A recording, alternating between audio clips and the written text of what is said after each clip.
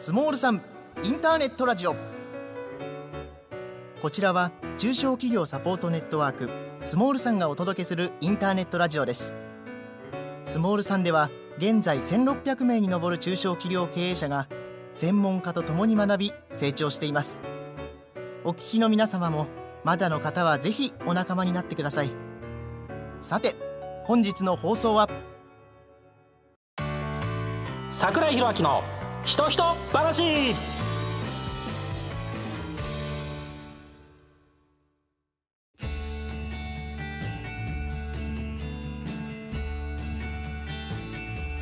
はい、ということで今回のゲストをご紹介していきたいというふうに思います。今回のゲストはですね、株式会社アセットコミュニケーションズ代表取締役近藤元次様でいらっしゃいます。近藤さん、よろしくお願いします。よろしくお願いします。ということで、実はですね、この形式で配信というか収録させていただくのはもう4年ぶりぐらいでして、実は、4年前はこれで毎月配信収録させていただいてたんですけど、もうコロナでですね、全部 Zoom に切り替えていたので、視聴者の方々も、変わったなということで、多分ね Zoom よりかは、やっぱこの形式の方がご好評いただいてますんでですね、その記念すべき第1回目に近藤さんにお越しいただきまして、本当にありがとうございます。すみません、呼んでいただいてありがとうございます。近藤さんとはですね、代官山の、オフィス同士ということで、ご近所付き合いもさせていただいて、よくおしゃれな街中を近藤さんが闊歩してるのを私が追いかけてって「近藤さん」みたいな感じで「ここ出てくださいよ」ってね、直談判したのがきっかけですけども、今日本当にねお越しいただきまして、こちらこそありがとうございます。ということでアセットコミュニケーションズ、この会社様のですね、やってること、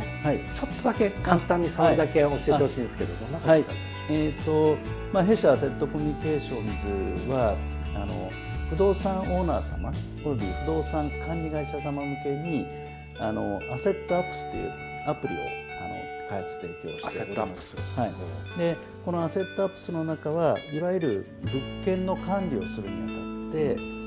会計から、建物メンテナンスこういったものを全て、クラウド上で、会計データが見れるとか建物メンテナンスの状態が分かるっていうようなこういうツールを提供しております。でその中でも建物管理の部分を、BM クラウドという形で約8年前から弊社現在13期目になるんですけれども、8年前から展開してまして、おかげさまで今7000棟くらいの、小規模な物件が多いんですけど、7000棟くらいの建物メンテナンスをこの BM クラウドと通じてご提供させていただいていると、こんなサービスを提供している感じです。ということはお客様は、マンションの管理組合管理組合さんもありますし、管理会社さんのが多いですね。なるほど。あとは個人オーナー様というか、個人オーナー、マンションだけでなくてアパートや、小規模なビルも対応してまして、要はアパートのオーナーさん、こういった方にもご提供しています。約1600の管理会社様、不動産資産管理法人のオーナー様にサービス提供させていただいてますね。不動産ね、住むとなるとやっぱり管理を買うっていうふうになるので、管理のすごい大事になるので、とはいえ管理会社さんとか管理してるところからすると、作業が大変だと思うんで、前半ぜひそのあたりの社会的な問題とかもお聞かせいただいて、後半はちょっとね近藤さんにこのビジネスの方に至るまでの背景、そのあたりにもぜひとも迫っていきたいと思います。今日はよろしくお願いします。よろしくお願いします。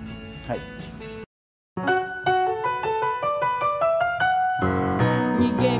道を断ち切って言い訳は捨て去って新世界へこぎ出した僕の明日に光あれ、可能性は待つもんじゃなく迎えに行くものなんだ。フライングするくらいでちょうどいいのさ。ごめんや退屈な世の中と共に錆びることはないぜ。一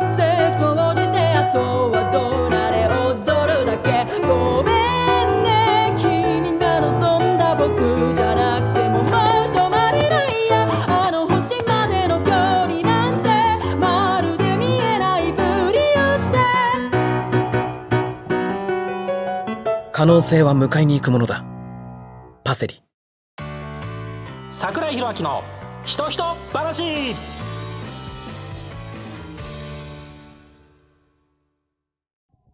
はい、まずはお聞きしたいのは、そのマンションであるとかビルのメンテナンス、管理のですね、今抱えている問題とか、課題とかいうところを聞かせていただきたいんですが、どんな感じなんですか？これはですね、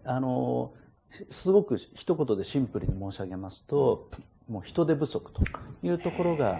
一番大きい課題です。で、これはですね、皆さんも電車とか使われない方も多いかもしれないんですけど、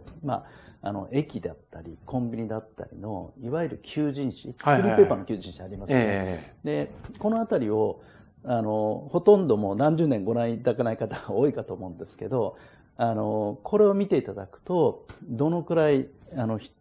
このビルメンテナンス、建物管理業界の人手不足が深刻かっていうのがもう即座に分かります。なんでですか？この求人誌の、媒体にもよりますけど、有力な求人誌のページを開くと、もう一番分厚いところ。ページ一番分厚いんだ。ページの約 30% が実はビル清掃とかマンション管理人さんとか、そういった建物メンテナンス、清掃管理に関わるような求人なんですよ。で、もうこれでもかこれでもかっていうほど、もう本当大手さんから、地場の会社さんまでいろんな求人を出していらっしゃいます。これが本当に現実、こういう形で人手不足なんだなというところがすぐそこでわかるかなというふうに思います。なるほどですね。で、その人手不足を解決していくのが御社のサービスということなんですか？そうですね。この人手不足、特に建物管理の現場というのは約数十万人のそのメンテナンスのスタッフ、清掃だったり点検だったりのスタッフがいるっていうわけなんですけど、特に管理人さんとか、皆さんも思い描いていただければお分かりだと思うんですけど、やっぱ高齢化が非常に進んでます。65歳以上の、いわゆるシルバーさんの比率がもう6割、7割というような、それが現実なんですね、マンション管理の。で、そうしますと、この方たちがもっと高齢化する。5年後、10年後。じゃあどうなるのかなとか。じゃあ、その担い手、一方で施設、よく話出ますけど、新築のマンションとか、アパートもどんどんまた建ってるんですね。施設は滅失というか減るわけでないので、メンテナンスすべき施設は増えていく。一方でその担い手が減っていく。で、特に高齢化という、この課題を抱えています。じゃあ、その課題をどうやって解決するかっていう中で、その、AI や現役世代の、クラウドアプリを使ってワークを連携するような、シェアリングするようなモデル。これをうまくハイブリッド化しないと、このままだとちょっと現場が成り立たないというような、こんな現実、この課題をなんとか解決したいなということで、我々今 AI× マンション管理というそういう取り組みをちょうどスタートしたところです。AI ってね、今急に脚光浴びてますけども、近藤さんのおっしゃる AI っていうのは、どういうメリットというか、どういう力を持ってどういう価値で解決していけるような、そういうAI としての概念、ちょっと教えてほしいんです。AI の概念というより、AI で何が変わるかっていうところを端的にちょっとお話できたらと思うんですけど、要は例えば産業革命で手工業の方たちっていうのはもう職が当然なくなっていって、どんどん機械化が進んでいったと。で、じゃあ AI でもよく言われるように、いわゆる事務ワークとか、ちょっとしたクリエイティブみたいなものはどんどん AI が代替してくれるんじゃないかっていうふうに言われているかと思うんですけど、で、ここで私がよくお話ししたりするのは AI のインパクトってどういうことかっていうことでお話しするのは、現代の職業の60% は直近の70年間で生まれた職業。まあ、例えば考えていただければ、昔、切符、まあちょっと古い時代になりますけど、駅の改札で切符を切ってたりとか、ありましたね。はい。それ今普通にスイカでピーなんてやってるわけですよね。はい。で、スマホができる前は、スマホのウェブデザイナーとか、アプリ開発とかって当然ないわけですよね。つまり新しい職業が、本当にこう誕生してるっていうのも、そういった例でわかると思うんですけど、じゃあ AI で何が変わって新しい職能がどう求められるかっていうところでちょっとお話しすると、やっぱり AI のインパクトでいろんな情報処理がもう飛躍的に上がっていくと。で、そこの飛躍的に上がっていく中で、代替される職能と、新たに生まれるハイブリッドな職能というのが出てくるんじゃないかなと。で、いうふうに、そういうふうに捉えてます。で、その中で、我々のような、建物メンテナンス、それをデジタル化していこうっていう立場の、会社からすると、これ非常に大きなチャンスだなというふうに、捉えてまして、じゃあどうして大きなチャンスかって言いますと、現場のワーク、例えば、トイレが詰まった、じゃあそれ AI とかロボットがやってくれますか、やってくれませんと。で、ゴミ置き場に残置物があります。じゃあそれを、誰かが、ロボットが取りに行ってくれますか、できませんってことなんですね。ところが、今言った、水が詰まってますとか、それ、通常だとコールセンターとかどっかに電話すると思うんですけど、このコールセンターのオペレーターさんの業務、これは AI で代替できますし、はい。あと、そこのワークの手配。で、ワークした後の、ワークロー管理とか、お金の決済とか、ペイメント、こういったものは全部、AI 化が可能というわけなんですね。つまり、どうしても残るアナログの現場ワークと AI というものを組み合わせていくことで、新しい働き方や施設管理の仕組みとか、こういったものを提供できるんじゃないかなっていうふうに、そんな新しい AI によって新しいチャンスが生まれてるんじゃないかなというふうに考えてます。それを御社の中での商品としては BM クラウドという商品の中で全てができているような、そんなイメージでよろしいですか。BM クラウドっていうものを、従来、この8年間取り組んできまして、7000棟で展開してるんですけれども、その BM クラウドっていう建物メンテナンスを、クラウド化する。これは、入り口の受発注とか、見積もり依頼から電子契約、ワークローの管理、予実管理、報告管理、請求管理、会計処理でダッシュボード、経営ダッシュボードっていう、これを一元化してるんですけど、ここの BM クラウドに今回 AI の仕組みも取り入れていこうという形で、今取り組みを行っているところです。なるほど。具体的には AI を取り入れるとなると、何かそのオペレーターの方が、実際に AI 対応、そんなイメージ。もしよろしければ、ちょっと今日お持ちしている、こちら、こういったものもございます。もうこれアバターなんですね、これ今のは。そうです。コンシェルジュっていうふうに我々呼んでますけど。なるほど。だから、いわゆる人ではなく、実際にこの AI のこの女性が動く。喋る。動いて喋ります。で、問い合わせた人はこの人と会話をする。そういうことですね。すごい。で、この、コンシェルジュと、AI コンシェルジュと何ができるかっていうと、いろんな設備トラブルだったりとか、その、近隣トラブル、こういったものを、この AI のコンシェルジュを通じて、自己解決をしたりとか、必要なワークの手配をしたりっていう、ここを、AI 化できるっていうことですね。そのことによって、従来、例えば、24時間対応の建物メンテナンスを頼もうとすると、結構月額コストがかかるんですね。もう固定費でかかってたりします。で、こういったものがもう本当10分の1とか20分の1のコストで、運用できるんだ。つまり24時間対応をコストを安くし、かつスピーディー、かつデジタルな状況で、対応できるっていうような、こういう、仕組みを、ご提供していると。ちょうどこちら、12月、昨年の12月からですね、スタートした。そうなんですね。はい。まさに旬なサービスということで、ね、気になる方はぜひ概要欄のホームページからね、見ていただきたいと思うんですけど、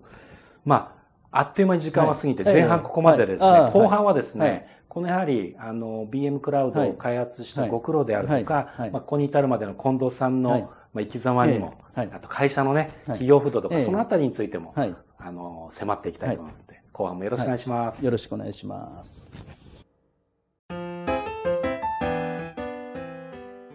メロワークスは、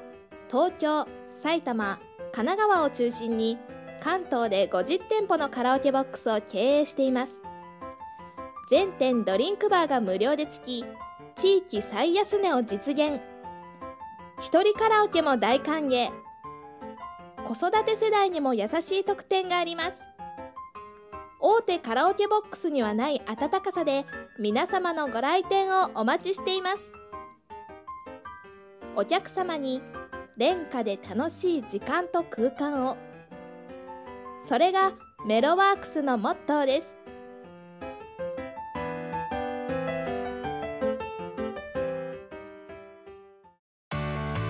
櫻井宏明のひとひと話。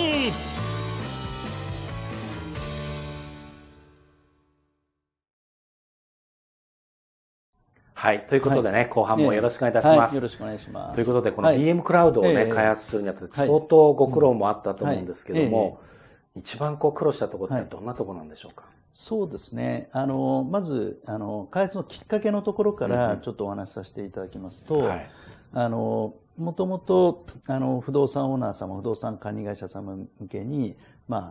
不動産アプリ会計からスタートしたんですけど、じゃあなんで建物メンテナンスやってるのと、BM クラウドって展開始めたのっていうところなんですけど、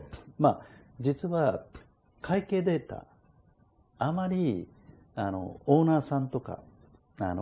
関心を持っていただけないんですね。これ意外に思われるかもしれないんですけど、要はお金の流れって、経営者の皆さんのも中には確かにねって思われるかもしれないんですけど、もうある程度回っていくと、勝手に帳簿ができて、勝手に決算書ができてるみたいなイメージをお持ちの方もいらっしゃると思うんですね。つまり、不動産オーナーさんの場合は、お金の流れより、アクセスログを解析していくと、非常に興味深かったのが、建物メンテナンスに関わる、例えばゴミ置き場の残置物って、ちゃんと処分してくれたのかなとか、こういった緩急が切れてます。これを本当にきちんと交換してくれてるかなっていうような、そういった報告に非常に高い関心を持っていただいてまして、やっぱりメンテナンスっていうの方が、オーナーさんにとっても身近な、これ本当やってくれてるのかなっていう、つまりデジタルで情報が欲しい、でそれを管理したいっていう、こういうニーズが強いんだなっていうところが起点で、建物メンテナンスの BM クラウドっていう開発を、始めました。で、ここの苦労の部分なんですけど、開発は始めたんですけれども、じゃあ例えばメンテナンスの報告、清掃の報告が分かりやすいかもしれないんですけど、清掃の報告をする。じゃあ誰がするの、ってなるわけですね。そうですね。現場の方なんですよ。そうか。さっきお話しましたように、もう高齢化が進んでます。で、いや、当時始めた頃はまだガラケーだからそんなのできないよとか、もうこういういろいろ障壁がありまして、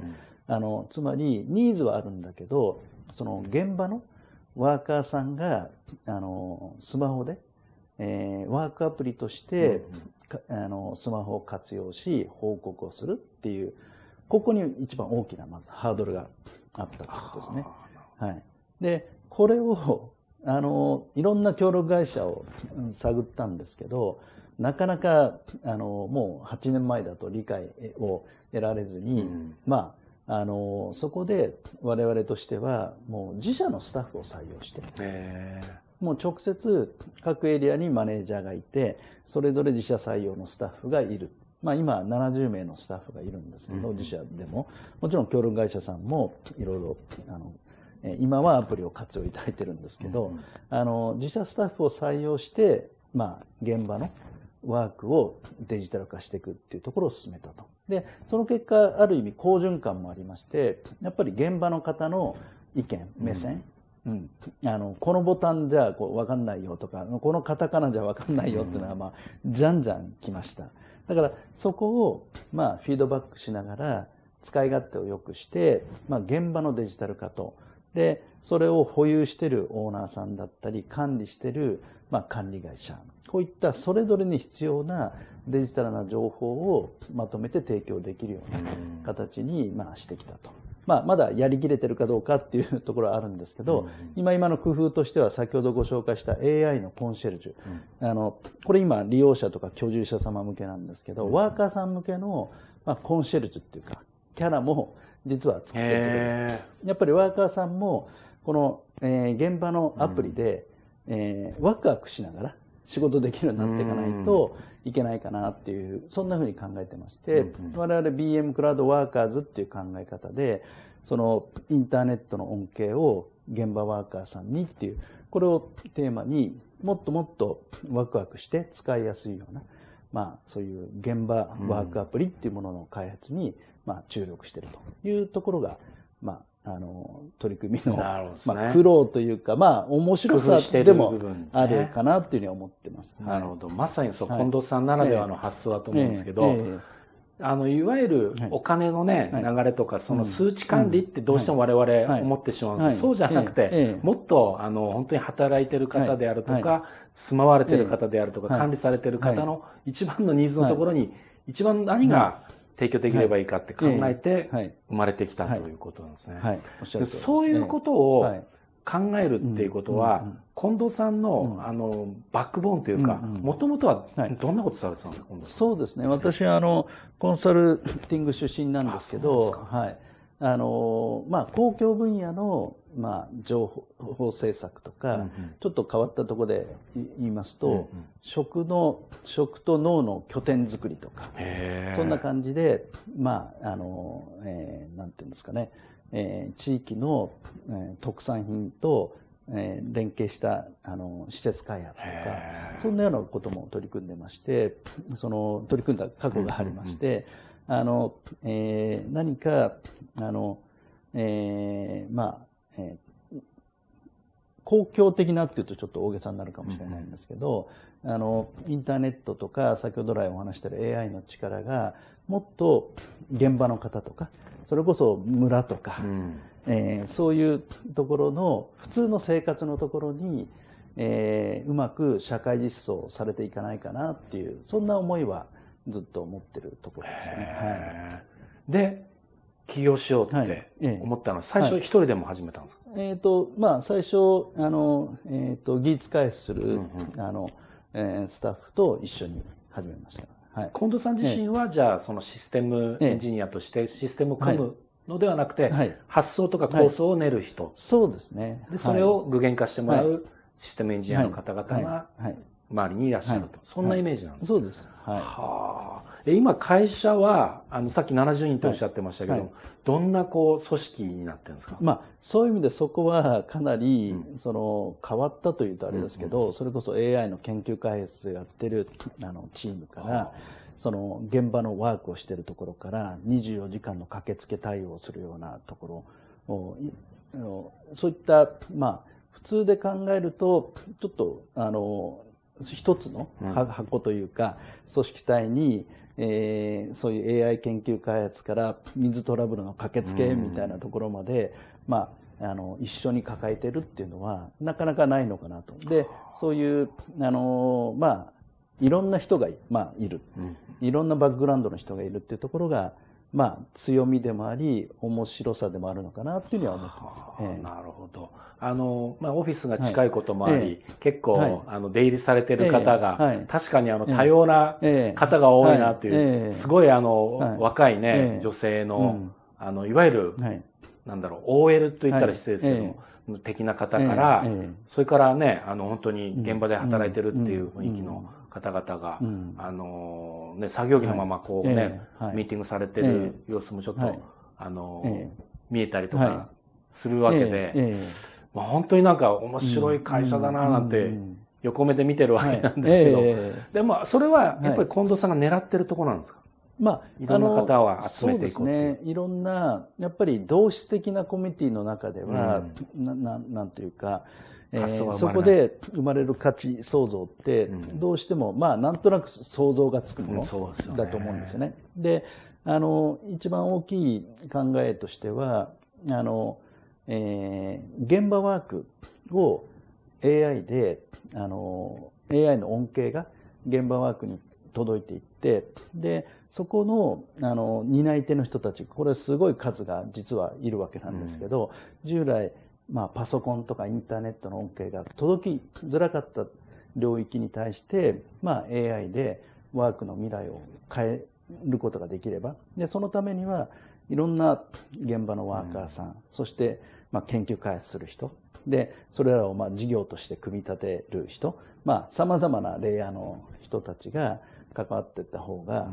面白いかなっていう、そんな感じでやってます。なるほどですね。お話を伺いしてると、その近藤さんの中にすごいこの新しいものを生み出そうとか、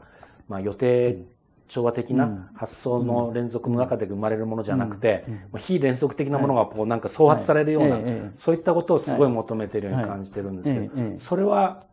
やっぱり今やられてるビジネスにおいて一番大事なことですか？それとももっと別の何かを目指している価値とかっていうのはあるんですか？いわゆる同質的なものでなく、異質なものと異質なものが組み合わさることで、やっぱり、新しい視点、新しい視点っていうのが、やっぱり現場のペインというか、本当の課題解決を伴っていかないといけないのかなっていうふうに思うんですよね。で、そうしないと、何か、その仕組みとして変わっていかない。上の方が上流の工程とかオフィスワークの部分だけデジタル化しても、例えばコールセンターはデジタル化しても、その後の、何か駆けつけ依頼はファックスでやってますみたいな。で、そこの後工程は全部アナログで多層的な、こういう構造。ここまでをトータル変えていく必要があるのかなっていうふうに。またはそう変えることに、何かしら、力になれたらなっていうのは、そんな思いではいます。なるほどですね。まさにその企業の思いともつながるところですね。で、そうなると、システムの会社ではないような、いろんな多様性が生まれている、多様性のある方々がいろんなものを生んでいるような会社だと思うんです。何かこう、会社の風土をそうやって維持していくとか、発想が生まれるのに工夫とかしてることってあるんですか？そうですね。そんなに工夫っていうほどの、表現になるのかあれなんですけど、やっぱり、異文化って言ったら、ちょっと表現が、また近いかどうかあれなんですけど、いろんな、例えば、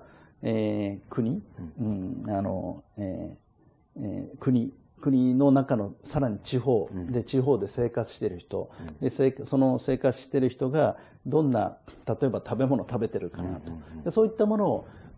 体験をする機会を結構社内ではしてます。どっかのレストランに行ったりするんですか？オフィスにキッチンスペースもあるので、ちょっとこうシェフの方を呼んだりとか、それでだいたい地方、例えばシチリアだったらシチリアとか、その南インドのスパイスだったらスパイスみたいな、そういうテーマを設けて、それぞれのローカル性、そういった生活や文化が垣間見えるような、なんかそういう体験プログラムなんかもやってます。面白いですね。それは近藤さんとしての狙いは、いわゆる仕事モードにばっかり行くんではなくて、その生活している方々の思いとか、世界各国の多様性とか、そういったことも感じ取ってほしいなみたいな、そういう狙いがあるんですか？そうですね。まあ仕事モードというか、仕事も含めて、やっぱりまあ言ってみればやってることを通して、まあ楽しんでもらった方がいいのかなっていう。で、さっきの現場ワークに AI の恩恵をっていう話ともつながるんですけど、いろんな我々のようにインターネットとか AI を通じたプロダクト開発、サービス開発をしている、まあ、会社にとって、その何かデジタルの世界で全部関係するんではなくて、それがなんか生活の豊かさとか、まあ、働き方にちょっとこう変化があるとか、こういうところになるきっかけになればっていうことで、まあそんな言い訳をしながらいろいろ時々やってるっていうような感じですか。面白いですね。一度オフィスにお伺いさせていただいた時に、いろんななんかこう花ですか、とかベランダとかにも植栽があったりとかして、すごいこうフレッシュなイメージがあったんですけど、あれも狙ってるところなんですか？まあ狙ってるというか、そこは結構そうですね、そういう空間、まあそこまで私が言うほどのあれでもないんですけど、やっぱり空間を通じたその快適さとか創造性みたいなものに多少つながればいいのかなっていう。なるほどですね。ありがとうございます。最後に、今後のね、ぜひビジョンを聞かせていただきたいんですけども、どんなビジョンを描いていらっしゃいますでしょうか？我々、施設かける、まあ、AI かける施設管理っていう、その未来を、まあ、探求したいなと思ってまして、施設っていうものは全国でやっぱり数百万棟あるんですね。まあ、分譲マンションっていうのは14万棟、アパートっていうのは1920万戸、あるわけなんですけど、その他公共施設とかビルとか商業施設、様々含めるとものすごい数の施設があって、で施設をメンテナンスするっていうことが、まあ、必ず担い手がいると、現場ワークがあると。でここの課題として冒頭お話ししましたように、もう人手不足っていうのはもう明々白々な課題、共通課題ですから、そこに AI とかインターネットをうまく活用しながら、まあ、施設管理の、まあ、未来というとちょっと大げさなんですけど、新しい AI を活用した社会実装を、少しずつ進められたらなっていう、そんなふうに考えています。ありがとうございます。ぜひまたね、エンディングでもお付き合いいただければと思います。よろしくお願いします。よろしくお願いします。綺麗、気持ちいい、心地いい、住まいから笑顔を作り出す。宝工機はそんな住まいづくりのお手伝いをしています。25年間積み上げた技術力とサービスで、ハウスクリーニング、定期清掃、植木のお手入れからリフォーム、水のトラブル、ゴミの撤去、蜂の駆除まで、お住まいのお悩みなら何でもご相談ください。高い品質、良いサービス、宝工機。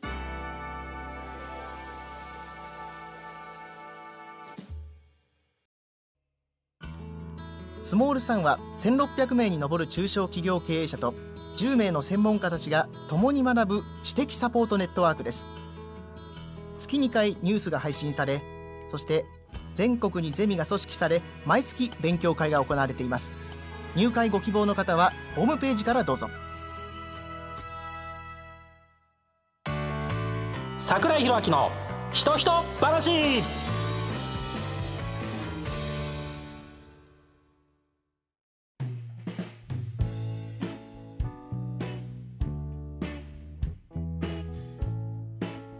はい、ということで今日は近藤さん、本当にありがとうございました。ありがとうございます。最後にこちらね、QR コードあるということなので、また私の画面になったら皆さんこの QR コードをね、ぜひ読み込んでいただくと、こんな感じでですね、画面がですね、切り替わります。